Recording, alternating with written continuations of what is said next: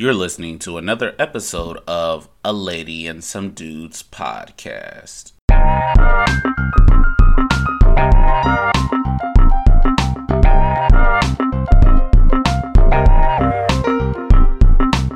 Hello, and welcome back to another episode of A Lady and Some Dudes podcast.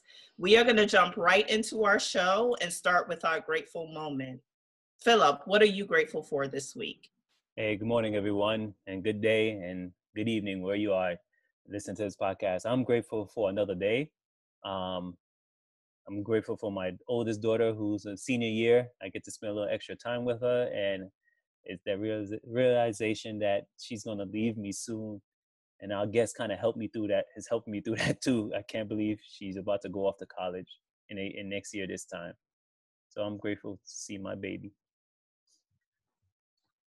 Thank you. Evan, what are you grateful for? Grateful because, during this COVID-19 situation at our church, we've been trying to figure out how to do some things. And this is a pump up to Phil. He and his wife did a marriage ministry conversation about money and COVID-19, how to manage your money.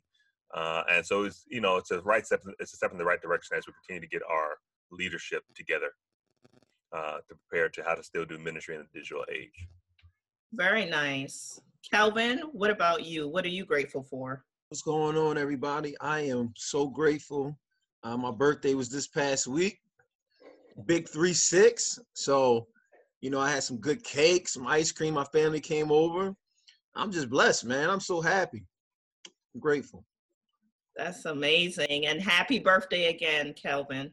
Appreciate it. I'm still celebrating. That's right. You have the whole month to celebrate. And Tamika, what are you grateful for? I'm grateful for a number of things, but mainly for health.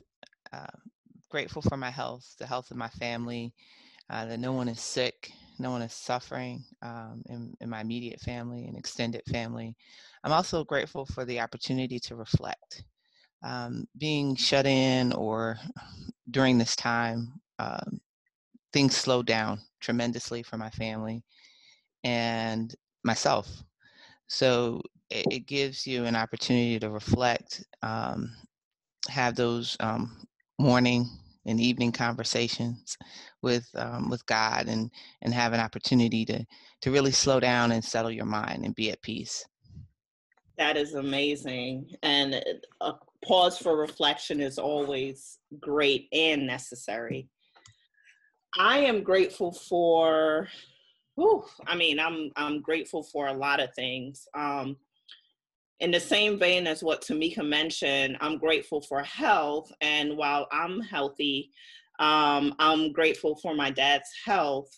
He is a general manager for the MTA, that's New York City's transportation system. And since COVID started, my dad, by the nature of his job, has been on the front lines. He didn't have a break. He's been juggling working from home, still having to deal with logistical issues with respect to the buses. And I can say that he has been safe since March. I'm truly, truly grateful for that. I have been concerned this whole time about my dad having to work during COVID. And if you're not aware, in New York, it was really bad for the first couple of months. So I'm just grateful for God's protection over his life, as well as my family that's in New York as well. So we're going to jump right into our interview, and we have an amazing guest on with us today. You guys are in for a real treat. We have Tamika Sweeney. She's a former professional athlete. She played basketball in Sweden for about 2 years after graduating from UNC Charlotte. As a standout collegiate athlete at UNC, she served as the vice president of the NCAA Student Athletic Council, representing her university and conference in her senior year.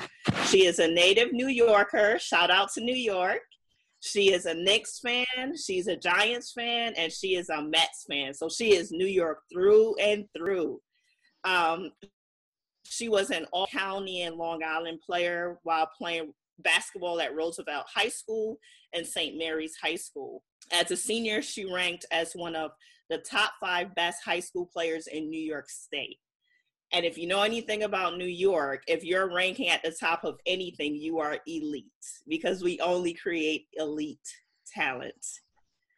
Not only has she won conference and state titles, she played for the AAU for Christ the King New York Liberty Bells with former teammate, Basketball Hall of Famer, and University of Tennessee legend, Shamik Holzclaw. She is the great niece of the late NFL Hall of Famer tight end John Mackey. Tamika, welcome. We are so excited to have you on the show with us today. Thank you for having me. I'm honored to be here. Good. So, how are you? And tell our listeners just a little bit about you, a little bit about your background, if you wanted to add to the introduction or anything I said, just so our listeners have a context for who you are. I'm a huge family person. I come from a large family with roots seated deeply in the town of Hempstead, which is a township in Long Island. I know my last name is McSweeney now, but I was formerly Mackey, and have a core or deep responsibility and commitment to youth. My passion is around inspiring and helping younger generations realize their potential and their abilities, and encouraging them to pursue opportunities. Great, we appreciate that, and I know your work, what you have done. Just to say, Tamika took the liberty of taking my daughter, who went from 2 points a game, high school basketball, to 14, 15, and even winning offensive player of the year. So I know her dedication and passion. And that brings me to my question about playing basketball in New York City. How was that, and how did you find that passion for basketball? Was it something in the family, because your uncle was a Hall of Famer? So what's that passion for basketball came from, or any sports during that time? So before basketball, I was a ballerina. Believe it or not. I was a ballerina, and my mom put me in ballet and tap, and I really, I enjoyed those things. So I enjoyed dance a lot, but it wasn't something that really stuck. If you ask my father, he will say it's from him taking me to the park at a very, very early age. I think about the age of 9 months, and watching him play after he took his computer classes in school. So he exposed me very, very early to the sport. But my passion came in 4th grade. I was playing for a small school, Catholic school on Long Island, Queen of the Most Holy Rosary. The church is still there, but the school is not. And I had my mom actually, for the first time, like volunteered to step up and coach. Very early on, my dad didn't come to, he came to games, but he really wasn't involved. And other than just showing up for the games, and 4th grade girls basketball is very interesting to watch. Watching young women learn the game, young girls learn the game for the first time is, let me just say this, there's not a lot of high scoring. There's not a lot of points. It's a lot of energy and a lot of passion. So I would say when my mom took an interest in coaching and being an assistant coach for the team, it really inspired me to stick with it. In dance, she would just, drop me off, prepare me for recitals, do my hair, put on the little bit of makeup they would allow us to wear to perform. But she really took an interest in that particular sport. Not that she played, because she didn't play in high school, but she was excited about me wanting to try out and do it, and she wanted to be a support there. So that's where my passion began. As I said, my father would probably argue my passion started at 9 months, but from what I can remember, that's when my passion started for basketball. So speaking of the basketball culture, New York basketball culture is something of legend. You hear stories of Dr. J playing at the Rucker and things of that nature. But on the It flip was side, also from Roosevelt, I might add. Oh, Dr. really? J Okay. is from Roosevelt. So Okay. So as a player, where do you think you fit into that New York basketball scene? from a team aspect, definitely 1994 to 95. There was a lot of competition, public high school and private high school, but more so in the private high school scene because in private school in New York, you have, if you're familiar, your school is ranked by size, right? So you have a class A meaning the larger populated schools. Class B would be secondary, and then you have your class C, sort of ranked by population, and you have your championships by private and public by population, and then you have an overall state championship, which usually happens in Marist or somewhere upstate New York. So competitively speaking, the teams that I have been a part of, not me individually, but just the teams that I've been a part of and the success that we've had, we're definitely ranked as teams of note, not only for private, but also for the public school scene. So I am really have been honored to come before or be predecessors of folks like Sue Bird, who's from Syosset, Long Island, right? Shamiqua Holsclaw, Queensbridge. So I've had the opportunity to compete and also play with those individuals. It's Kelvin here. My question would be, when did you realize that you were actually good? It's always that moment when you playing basketball, and sometimes you're just playing for fun. You playing with your peers, your friends, your family, and then it clicks. Like, yeah, I can actually, make something of this. When was that moment for you? My moment where it was always fun, so that's the most important thing. I never not had fun. Like if it ever became not fun, I think parents today put a lot of pressure on their kids, Yeah. and they make it not fun.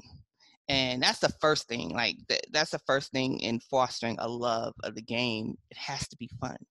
Um, my jump to success was, I remember learning how to shoot a layup, learning how to hit the bat. Like I remember those things to this day. My father taking me to Centennial Park in Roosevelt, off Babylon Turnpike, in the snow, like saying, this is how you do a layup. And it's not that he forced me to go. I wanted to go, right? Because by that point, by 5th grade and 6th grade, I had a love of the game. I just wanted to get better. I didn't realize that I was, when I realized I was pretty good, because I was always, there was always a critique, you could always get better. I realized I was pretty good when one year, I think it was my 7th grade year, the summer of my 7th grade year before I went to 8th grade, I was playing. Centennial Park had a Budweiser sponsored it, but it was like a summer splash or summer games, like rec games, and they would have college players playing them. And for the first year, they had women they had a women's team or women's league, right? A former college athletes, older women, and I was asked to actually play. And I was like, whoa, okay. And when I realized that I could score and rebound and deliver and play with those women, right? Because mind you, I'm a skinny, 120-pound, lanky, 13-year-old girl, young girl. And I was playing and holding my own against 22 to 30-year-old women. That's when I realized I had potential, or hey, I could be pretty good. Awesome. And being a native New Yorker myself and having a bit of a rough transition to the South, I would say, for a variety of reasons. What went into your decision to attending and playing for UNC Charlotte? UNC Charlotte was ideally not my first choice.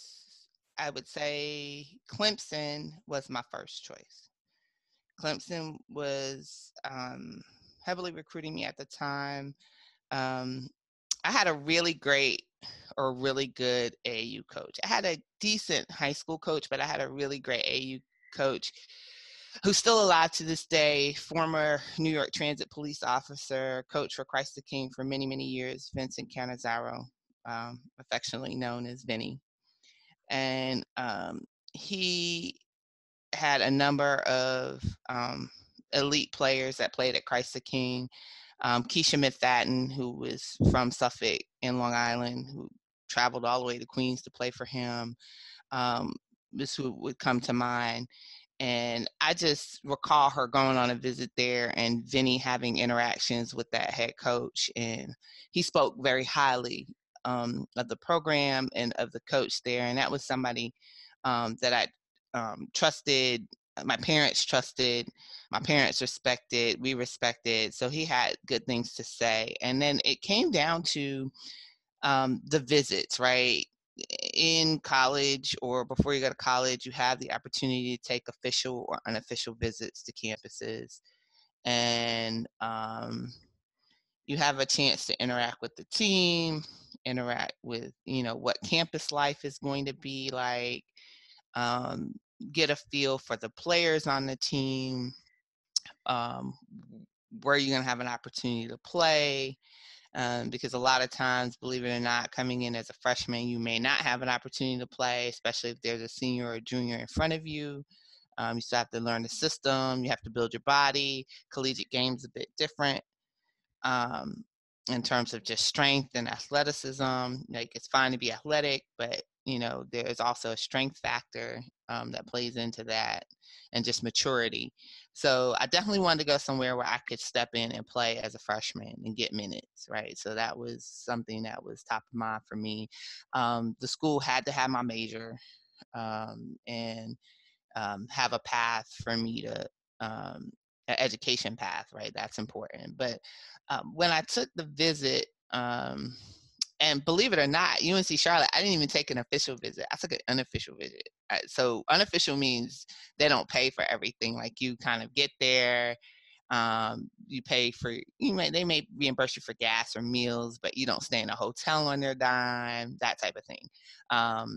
You may go to some games and activities, and a lot of colleges will want you to come, especially if it's a basketball school. They want you to come during what they call the October practice period, right? So Midnight Madness is what they refer to it as, the kickoff of the season officially, when they can start practicing. So you get an opportunity to see them practice, see other things. What I noted about UNC Charlotte, it was very welcoming. I liked the players.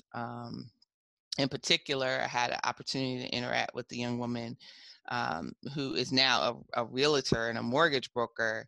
Very successful, I might add. Also played for Washington, the WNBA team in Washington. Marquita Aldridge. She had from Michigan, and she had a positive impact on me immediately. She disclosed that they go to church on Sunday, which is something I'm very familiar with, coming from a Christian background. She talked about, the fact that at the time UNC Charlotte didn't have a football team, so basketball was it. That was important. So the school was really invested in their basketball programs. At the time, Clemson, they weren't where they were now, right? But the focus at that university was very much so football. Basketball was not, a primary focus. And the head coach spent a lot of time with me that may or may not happen very often when you're recruited. It's important that it does, because this is the person that your parents are entrusting you to for your 4 years or 5 years, however long you're going to be there. But I noticed most indefinitely, which was a turnoff for Clemson to me, I didn't get much time with the head coach. So that was a detractor for me. I did spend time with him, but I didn't spend very much time with him. So I didn't so you have to think about, if you go to this school and this is essentially going to be your family away from your family, is this the family you want to be a part of? And I just didn't feel that connection. I did visit, I took in-house visits from over like,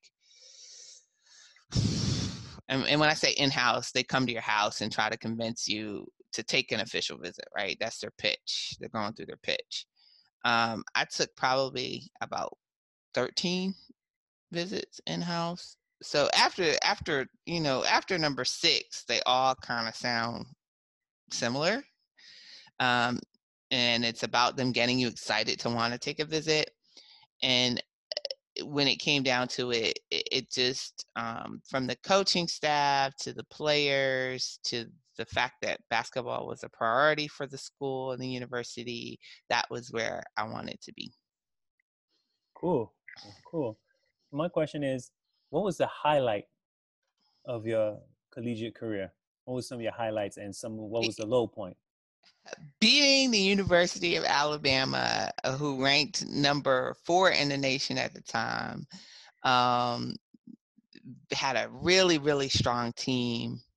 Shalonda McGinnis, Dominique Willis from Chicago, had a lot of just WNBA and ABL players before the WNBA came along. Just really strong team, fairly cocky, I would say. I'll give you an example, and this is what I tell my team, anybody can beat anybody on any given day. You have to come out and execute, right? So anytime you go to play or you're on the road, so to speak, to play, you have shoot around and practice. They felt like, it's UNC Charlotte, we're gonna skip practice. So they didn't even hold a practice, right? We gave them Halton Arena. We said, here are your practice times. They didn't come to practice. And they didn't come to shoot around. They went to the mall. They went to South Park Mall. Oh, wow. Before the game. And we came out, and we weren't intimidated. We were insulted. And to beat, that is in the school's history, that is probably, actually, that's the highest ranked team the school has ever beat, men or women. When we beat the University of Alabama, and they had a championship contender team, they could win the NCAAs that year. That's how strong they were, and they got annihilated. Probably my lowest point was my junior year. I had an emergency tonsillectomy. I got really sick, and I had we had been on the road, and that's why it's so important for athletes to understand, to take it seriously, taking care of their body, taking vitamins, being healthy, eating the right things, because the season, you're going to play upwards of 30 games, potentially 32 games. And it's a lot on your body to travel, study, practice. And at that time, my immune system was really worn down, and I had gotten sick. I got strep throat. I knew something was wrong because I had the worst game I could possibly have against the University of Memphis. I had 9 turnovers. That's just 9 turnovers, and half of them they scored on. So I gave away 10 points, had 9 turnovers.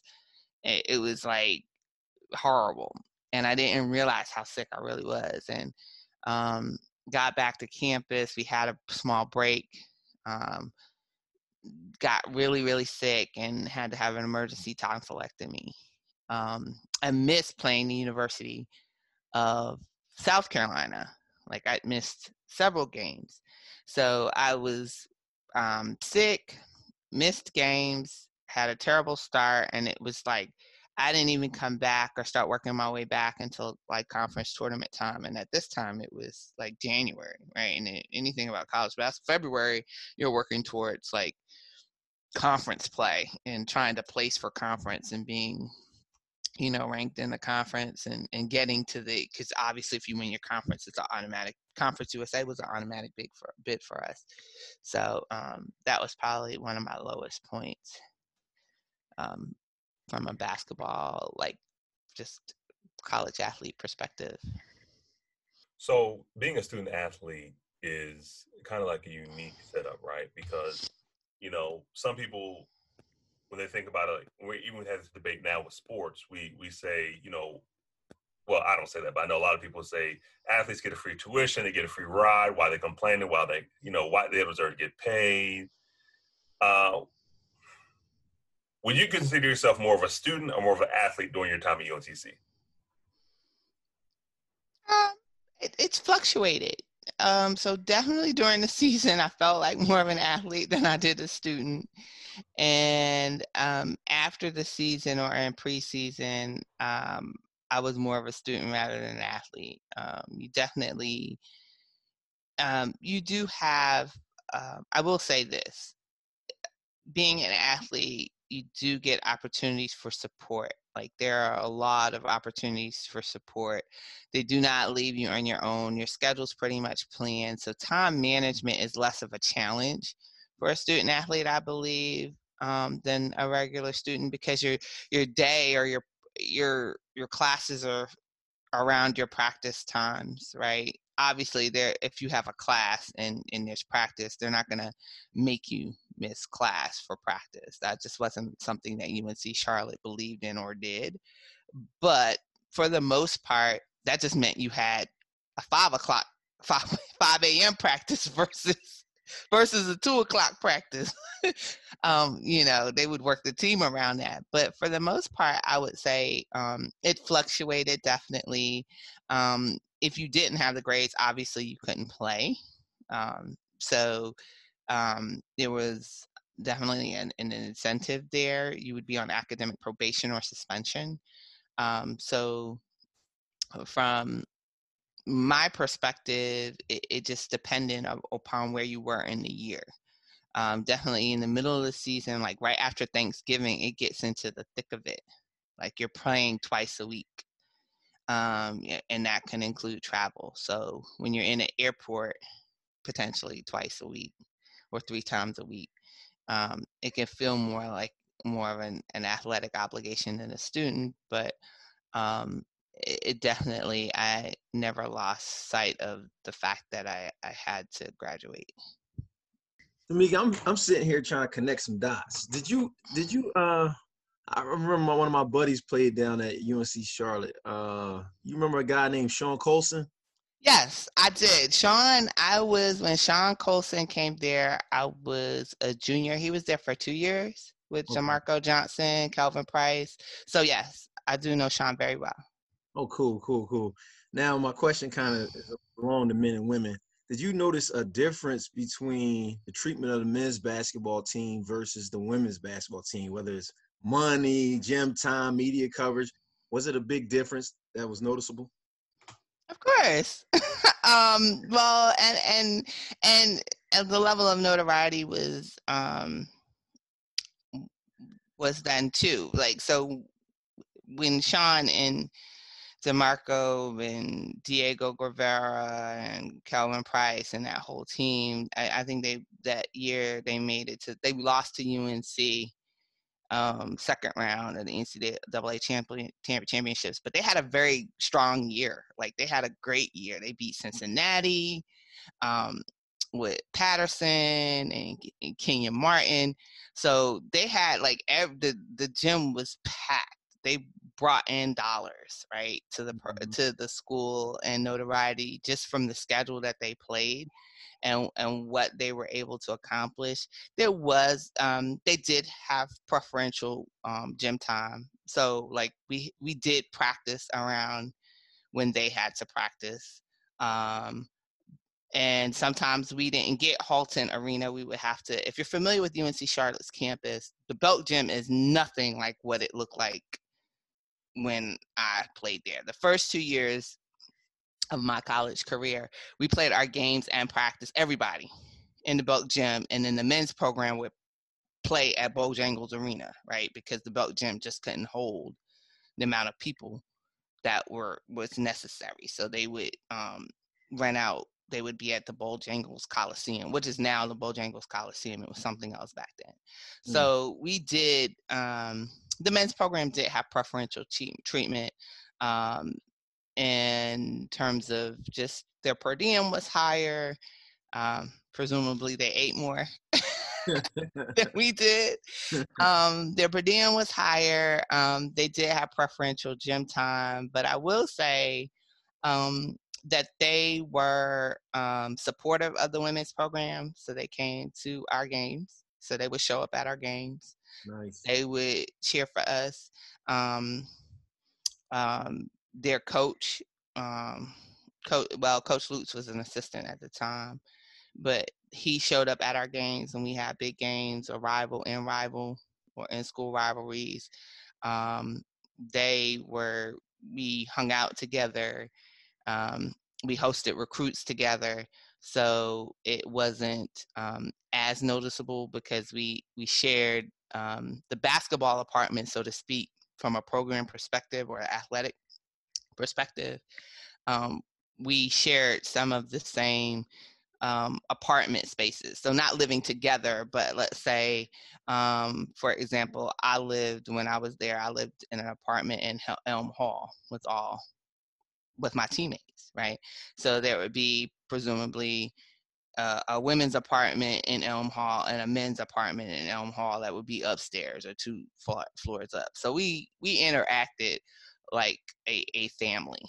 And obviously we came to their games and supported and cheered for them. So that made it a little bit easier to take because we were so close, and we did study halls together when we were in town together. So our study hall times were exactly the same. Our counselors, our athletic counselors were the same folks.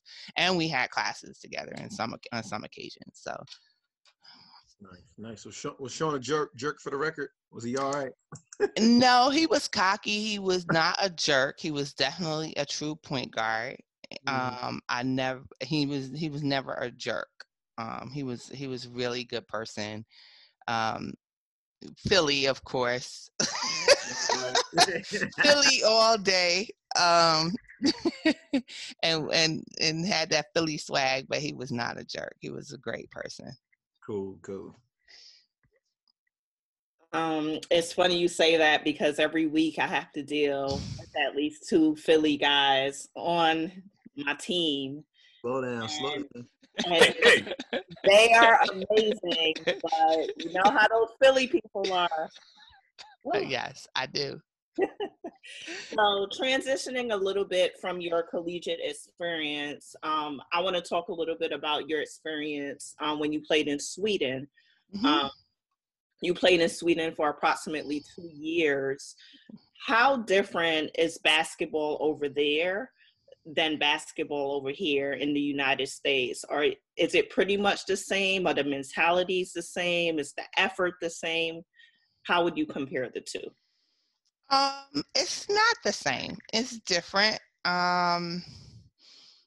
They are so playing in a Euro League at any level, and they have divisions there just like we have divisions here. And being on a Nordic continent, it's different. So I would caveat this by saying it depends on where you go. And it depends on what level you're playing at, right? What level you're playing at. Like depending upon, in terms of the game, when I played there, it was different. Like there was a lot of the Euro, which could be considered a walk before now, right? Back then it was like, are you walking? So the game is slower. They have more of a team-oriented concept in terms of just passing, and they're really students of the game. So and when I say students of the game, they have like basketball schools over there. Where you go there, you go to basketball. Like, who ever heard of that? When I grew up, you played basketball at school, but school was school. It wasn't centered around basketball. And then you played on the weekends and you got your time in, right? You just played because you loved it and not as a school aspect. So that's different. And they are in love with, at the time, they were just enthralled and in love with everything American. Like every and anything that was American. At the time, Allen Iverson was huge, right? Everybody wanted to be that guy, right? Everybody wanted to be him or Kobe or, you know, or that type of mentality. So they love Western basketball. I think we play more freely. I think and just in terms of, it's more intuitive. Americans are just a little bit more, were a little bit more creative in terms of, the swag and the sauce we brought to the game. But that was the major difference. The game was slower and it was more robotic. I don't like to say robotic, but it was almost mechanical. It was everything was very planned and thought out. There wasn't a lot of improv. I hope That's that gives you a interesting. picture. Yeah, it does give us a picture. I'm still wondering how the slower athletes are able to get to what they need to get to, like Luca and Joker. How are they so slow and still? But I guess I have a conversation later about that. They're very fundamentally sound. Fundamentals is very important in the European game. They produce fundamentally sound athletes. Which we can see. My question is, how did you end up, after your career for your collegiate level was ending, how did you end up going overseas, and how was that process? So I went to a combine that was designed for the WNBA. At the time, when I graduated, it was the ABL, and the WNBA was just getting started with swoops and bringing players back. It was the American League Basketball League at the time. So I went to a combine, went to a couple of combines, had a really good friend who had played at the club before me. You probably know her name. She is like in Nate Smith Hall of Fame, or Kanika Drakeford. She played at Johnson C. Smith. That's where she graduated from, but she originally started at University of Virginia. So that was, we worked out together, been to a couple of combines, and we hooked up under the same agent, so to speak. He wanted to sign me. He said, you got prospects.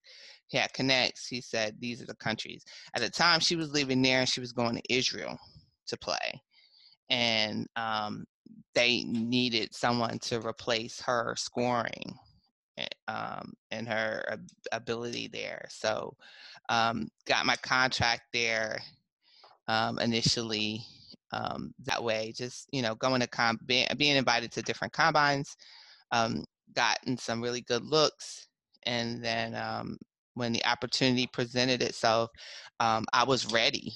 I tell people all the time, you have to stay ready, because it was a lull in between when I left to go over there and me getting that contract and just working. Like I was working out, but had a regular job, still working out, still playing, just waiting on my opportunity, still getting up, going to the gym, lifting weights, playing pickup, working on my game, training. So that's how that happened. So what was, I guess, I know you talked about it's a very analytical game, but what was the fan environment like during games? Oh, it was so much better. Okay. It was so much better, especially for women. It was so much better. Painted faces, signs, bobblehead. Like, it was, they loved us. Giannis, our owner, he was so interesting. He loved the game of basketball, had never played, didn't speak a word of English. He was 80 years old and rode a bike to the club every day. Like, he rode his bike every day. He was such in good shape. He was like your grandpa. And he was so supportive of the women's program. It was a men's team and a women's team. We were supported by the nuclear company there.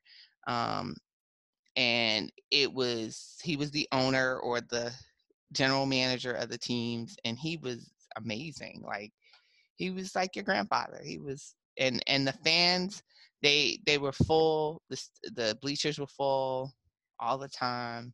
They had so much excitement. They brought the kids out. We did kids clinics before games sometimes. So it was really great to receive that type of love.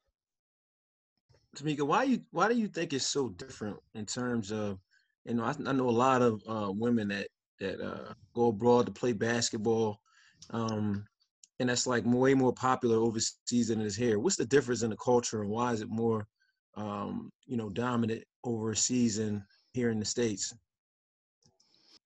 So the difference between the culture of why women do so well over there, and there's so many teams that are embracing women, whether it be in Russia, Israel, Sweden, what have you. Their collegiate system is very different from what we have here. They do have basketball schools that go up through what you would consider a college, but they don't really have the college sports that we have here. So there's a bigger base. A lot of these clubs are in very tight-knit, small local communities. There's really no entertainment. They don't have super pop stars that are traveling there to host concerts, etc. It's an entertainment value for them to see them compete. Now, I'll be clear. Hockey is definitely the staple sport in Sweden. So hockey is like their football, their NFL for them, right? And there are a lot of Swedish hockey players that come to the United States and that are professional. Like, that's their sport of choice. And then I would say soccer and then basketball. So for them, it would just be the equivalent of a UNC Duke rivalry. Oh, wow. Or, it's an opportunity to see people perform and entertain at a very high level and compete. It's their opportunity to get behind their local team, people they see in their community, and watch them compete. So that's the difference there. I think here in the United States, we have so many things, so many athletic events that we derive entertainment from. There, the spectrum is smaller. It's a niche market, and people in that town just want a team to get behind and cheer for, because there's not a lot of other competing sports or opportunities there. So that's what I would say is the major difference. There is their collegiate system is different. The geography is different, and just the exposure level and the entertainment value is different for them. Makes a lot of sense. It makes a lot of sense. That's very interesting, but not surprising. As we wrap up this interview, I kind of wanted to talk about what's going on in our current climate with COVID. As you know, life was normal for us up until March of 2020. And COVID has changed a lot of dynamics in every aspect of our lives, including sports. So my question for you, should collegiate athletes resume play during this COVID time? And if they do, what precautions, in your opinion, should they take?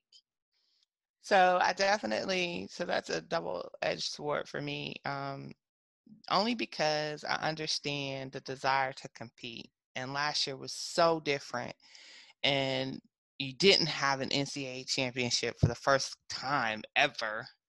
You didn't have, and I'm speaking from I'm speaking from a basketball lens. Let's just be clear, a basketball lens, because that's the lens that I can speak from, and I'm speaking from a mother's lens as well, because I'm a mom, right? I'm a wife and a mother first. Um, so my 20-year-old self would be like, yeah, we're gonna get over it, and we just need to go out there and compete, and that's what I'm here for. And I only have this many years left to compete, and why can't we compete? Don't stop us from competing. But holistically, as I reflect on this whole pandemic and situation, I do think it's fine. I think um, they should be allowed to practice, right? But there's only so much practicing before you want to actually get out there and compete. I think it needs to be a healthy, safe environment for them to be able to at least come back to school to practice.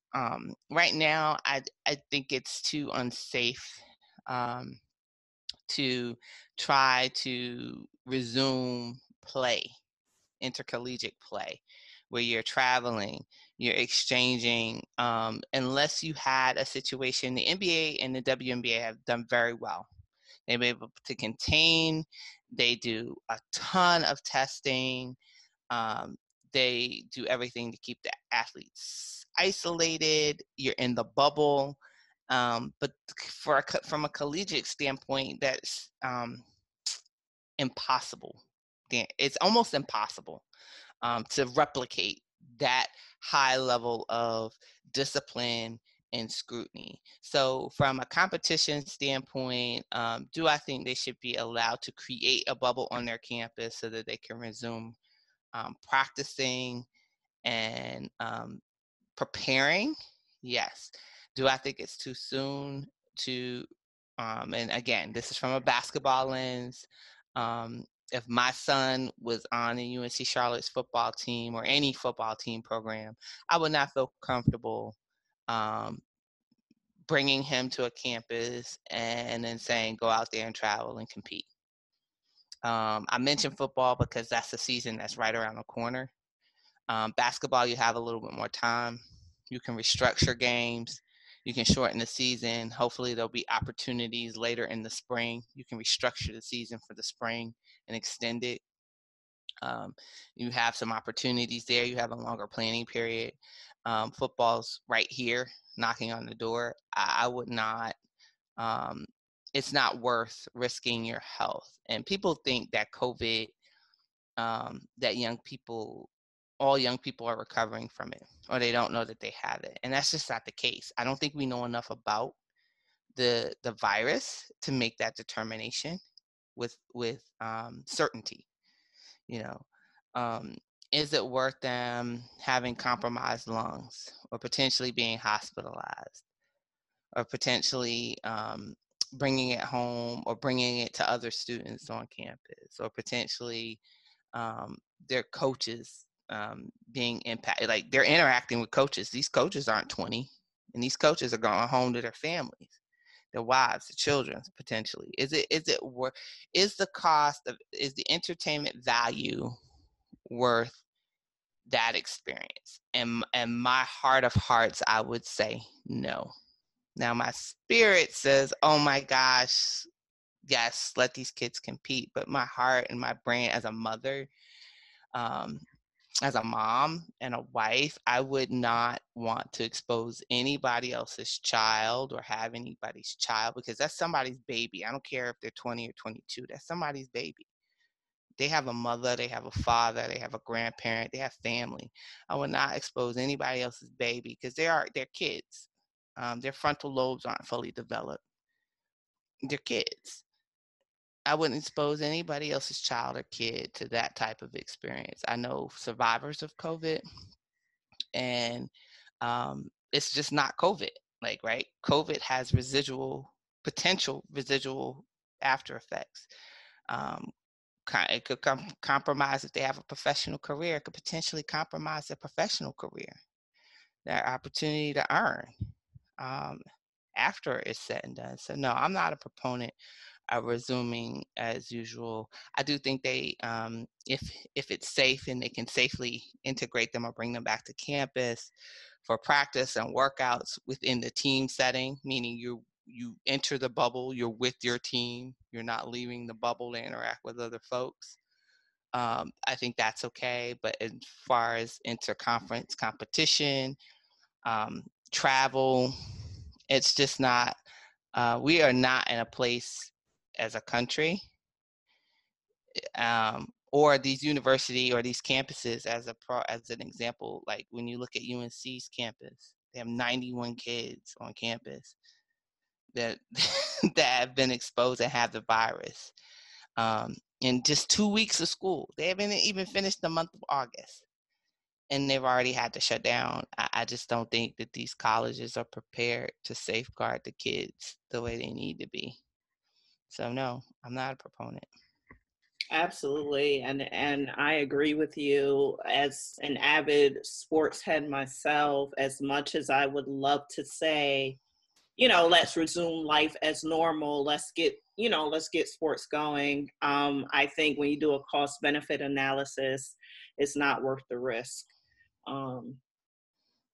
Well, before you go, I wanted to give you an opportunity to tell our listeners if there's any initiatives, if there's anything you wanted to promote that we should put on our radars. Let us know. We would love to know how we can support and be a resource. Absolutely. This is more of a parent. I even think it'd be basketball or another initiative. I just want to say to the parents who are out there who have a child at home, a teenager at home, don't let them get complacent at home. I would say integrating or having them integrate some sort of exercise, get out, um, some sort of activity into their day is highly important. I also think that this is a very different time in terms of how they're being taught and how they're being fed, so to speak. It's very different. It can be they say my little one says boring. It's boring. Try to integrate. Don't think that just because they're a teenager or they're in middle school that they have it. Be sure to continue to engage them mentally. There are resources or additional resources online like iXL, that's iXL, programs that you can subscribe to get them additional practice, additional work. Don't be afraid to reach out to these teachers and hold them accountable. Mm-hmm. If you notice that your child has a particular class, be engaged. That's what I'm going to say. Be engaged as a parent. Don't think because it's online that these kids have got it, because it is new for them as well. And I encourage every parent, caregiver, guardian. I challenge you, sit in on one of those classes. You know what I mean? Continue if you're home and you're not an essential worker. I get that some people have to work. I have to work, but at least once a week, show interest. Ask them how they're doing. Remain engaged as a parent. It's going to be so important. Pay attention to the signs of just staying in tune with your child's or your loved one's mental acuity. And how they're doing mentally. It's extremely important at this time because you don't have those in-person interactions any longer with school. just continue I would say you need to be more engaged than you were before. That's all. That is amazing advice to the parents out there. Thank you so much, Tamika, for coming on, for sharing your insight. I really love this interview because I feel like you have a broad base of experience in sports that is unique and powerful. So thank you so much for taking the time to come on. We hope we can hear from you and call on you again in the future if you have an opportunity to come back on the show. I enjoyed my time here. Thank you so much. Thank you for tuning in to another episode of A Lady and Some Dudes. Please remember to follow us, like, share. We are on Facebook and Instagram. Our Facebook handle is at A Lady and, that is the and sign, Some Dudes. Our handle on Instagram is A Lady and Some Dudes. Everything is spelled out, so that's A Lady, A and D, Some Dudes. Until next time.